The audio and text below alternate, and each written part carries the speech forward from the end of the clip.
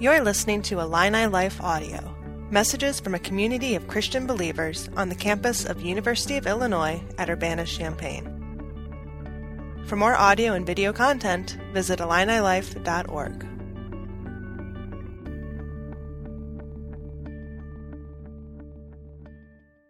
As he said, my name is Andre Britton. I was born in Texas, raised here in Central Illinois. I come from divorced parents, and my mom has remarried twice. Raising 4 boys as a single mom brought about financial strain. We spent a number of months living in hotels and a one-room shelter, a tiny room, probably slightly bigger than my living room, my mom and 3 of us sons. That proximity developed a bond that can never be broken and brought about gratitude, like when we moved into our permanent home and slept on the floor the first night, just grateful for our own place. I didn't regularly go to church as a kid, but my grandmothers often spoke of their faith. I believed in God, but didn't understand Jesus' sacrifice or a relationship with him. I was a rule follower that teachers loved, yet broken still. I watched movies and listened to music containing foul language and unhealthy sexual references or images. Quick temper led to a pink slip for saying, "I'm going to kill you because a kid made me drop a wiffle ball at recess." Change came when I began dating my wife, Stacy, in spring of 2003, early high school. She had been part of First Baptist Church since birth and invited me that summer. I didn't mind church, and I wanted to spend time with her, so I went. I began learning more about God and Jesus and soon wanted to go for that reason. I started attending youth group in the fall after football practices. Gone was the foul language from my own mouth, and quick temper often became self-control. In November of 2003, we attended an American Baptist youth gathering. The theme was Ephesians 6:10 through 18, talking about the armor of God, dealing with spiritual warfare. I love the image of a warrior preparing for battle, and it was easy to envision putting on shoulder pads, thigh pads, belt, and helmet, preparing for battle on the football field. This weekend was amazing in my life and really solidified my decision to accept Christ's gift of salvation. I was later baptized in the summer of 2004. But there was work to do. My dad was and is not a Christian.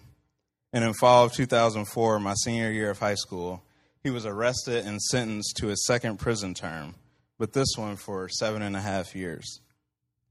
He missed a major portion of my becoming a man, including high school and college graduation.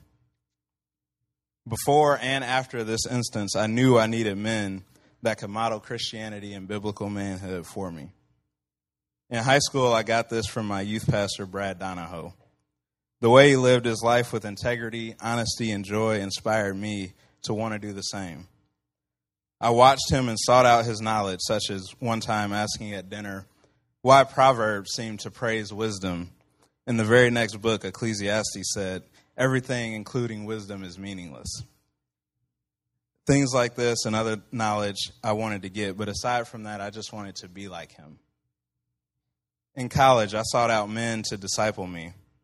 It wasn't always formal discipleship, but in different times, Jay Hooper, Marcellus Casey, Matt Dops, Jonathan King, my pastors, Ken, Wayne, Fred, and Casey, really spoke into my life. Marcellus had an enormous impact. He challenged me to live a godly life, especially with sexual sin and temptation, a battlefield for Stacy and I. He showed me love and grace when I did fail, modeling the love and the forgiveness that Christ shows me. I thought I should be leading, so I carried a burden of shame and guilt throughout college from letting the temptation win continuously. I thought about it a lot and hated myself for it. How can I continue to let this happen? But I was talking to Matt Dops one day in 2009, and he told me something that finally resonated that I had heard. God had forgiven me, and I needed to forgive myself.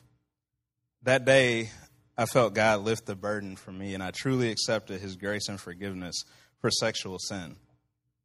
We still failed, but that truth was hope. My beginnings taught me perseverance, and the importance of family. Men taught me how to live. Following Jesus for me now means always being thankful for what I have because I went without. It means investing in the very same youth that I once was by being active in our First Baptist youth group ministry, potentially even as youth director. Sharing the gift of Jesus with them may lead to a my story one day that replaces Brad Donahoe with Andre Britton. It means loving and discipling college students, being what Marcellus was for me. And the greatest responsibility I have in my life is loving Stacy like Christ loves his bride, the church. That drives me every day to draw nearer to Christ. I'm Andre, and that's a part of my story.